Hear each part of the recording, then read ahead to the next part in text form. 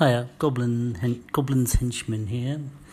Am I detecting a bit of a sore voice? Maybe I'm coming down with something. Anyway, I just thought I'd do a quick blog podcast about some stuff I've been blogging about recently. So I saw something on Twitter that pointed me toward Judd Carlman's podcast. He pointed to me his blog. Judd Carlman has a podcast called Daydream with Dragons, which is excellent. Check it out. He has a blog called Githyanki Diaspora. And so I was looking at I got pointed towards his Githyanki Diaspora because he had a post about an interesting random table. And the random table was, just back it up a bit. Everyone's probably familiar with like the rat maze random table where you roll a d6 by d6. But he did something slightly different. He did a 2d6 by a d6.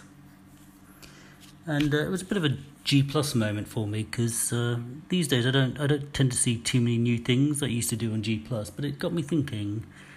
It was an interesting random table and got me thinking about how it laid up, because basically you've got a bell curve there against a d6 table, so it's no longer a straight probability table. So if you plot d6 against d6, every single possibility is the same across the whole 36 options.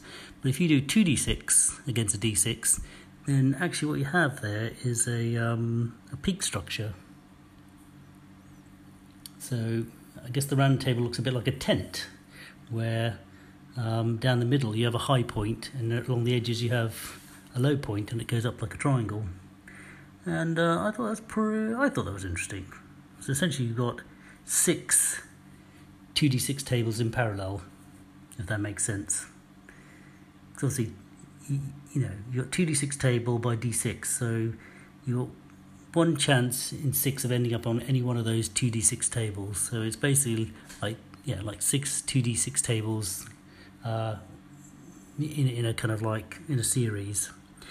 And it really got me thinking about probability table design, and so that spurred me on to write a little pamphlet called, what did I call it?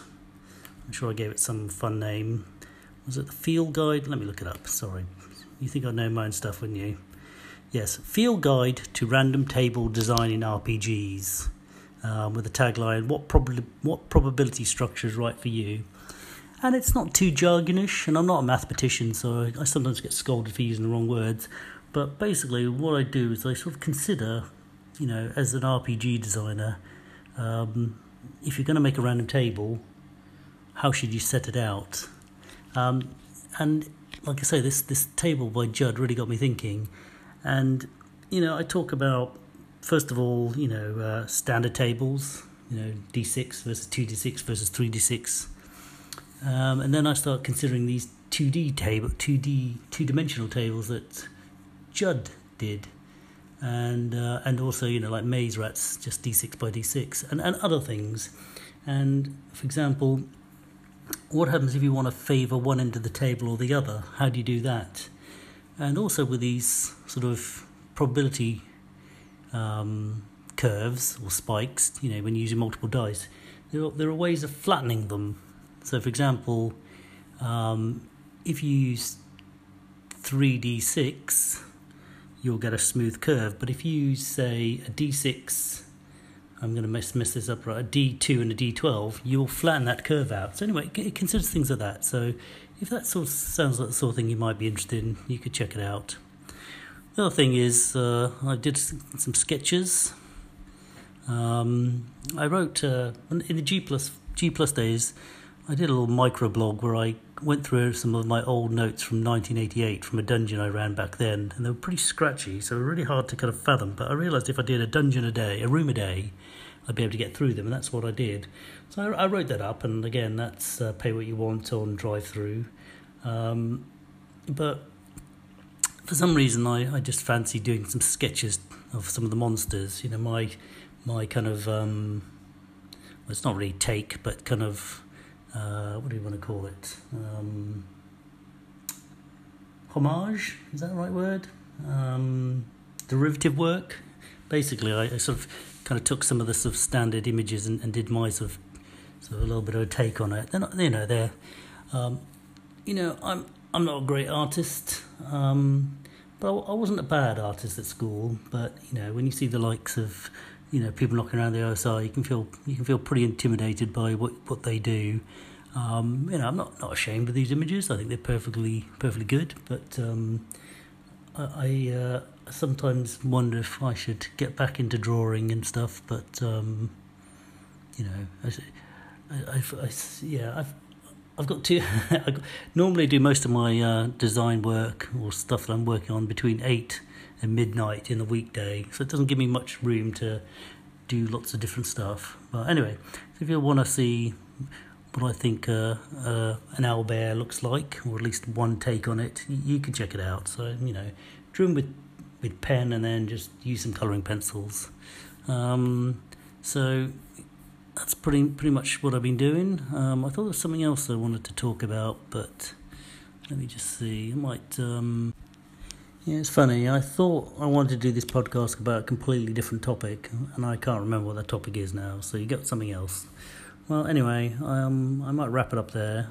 But I hope all is well with you out there in RPG land. Yep. Okay. Take care. Cheers. Bye. So sure enough, I did mess up that calculation. So I was trying to say, if you had 3d6 and you make one die smaller and one die bigger, so you go down to a d4 and a d10. That's wrong as well. Jeez, man. d4 and d8, yeah, that's right. Or a d2 and a d10, because obviously it's got out to 12.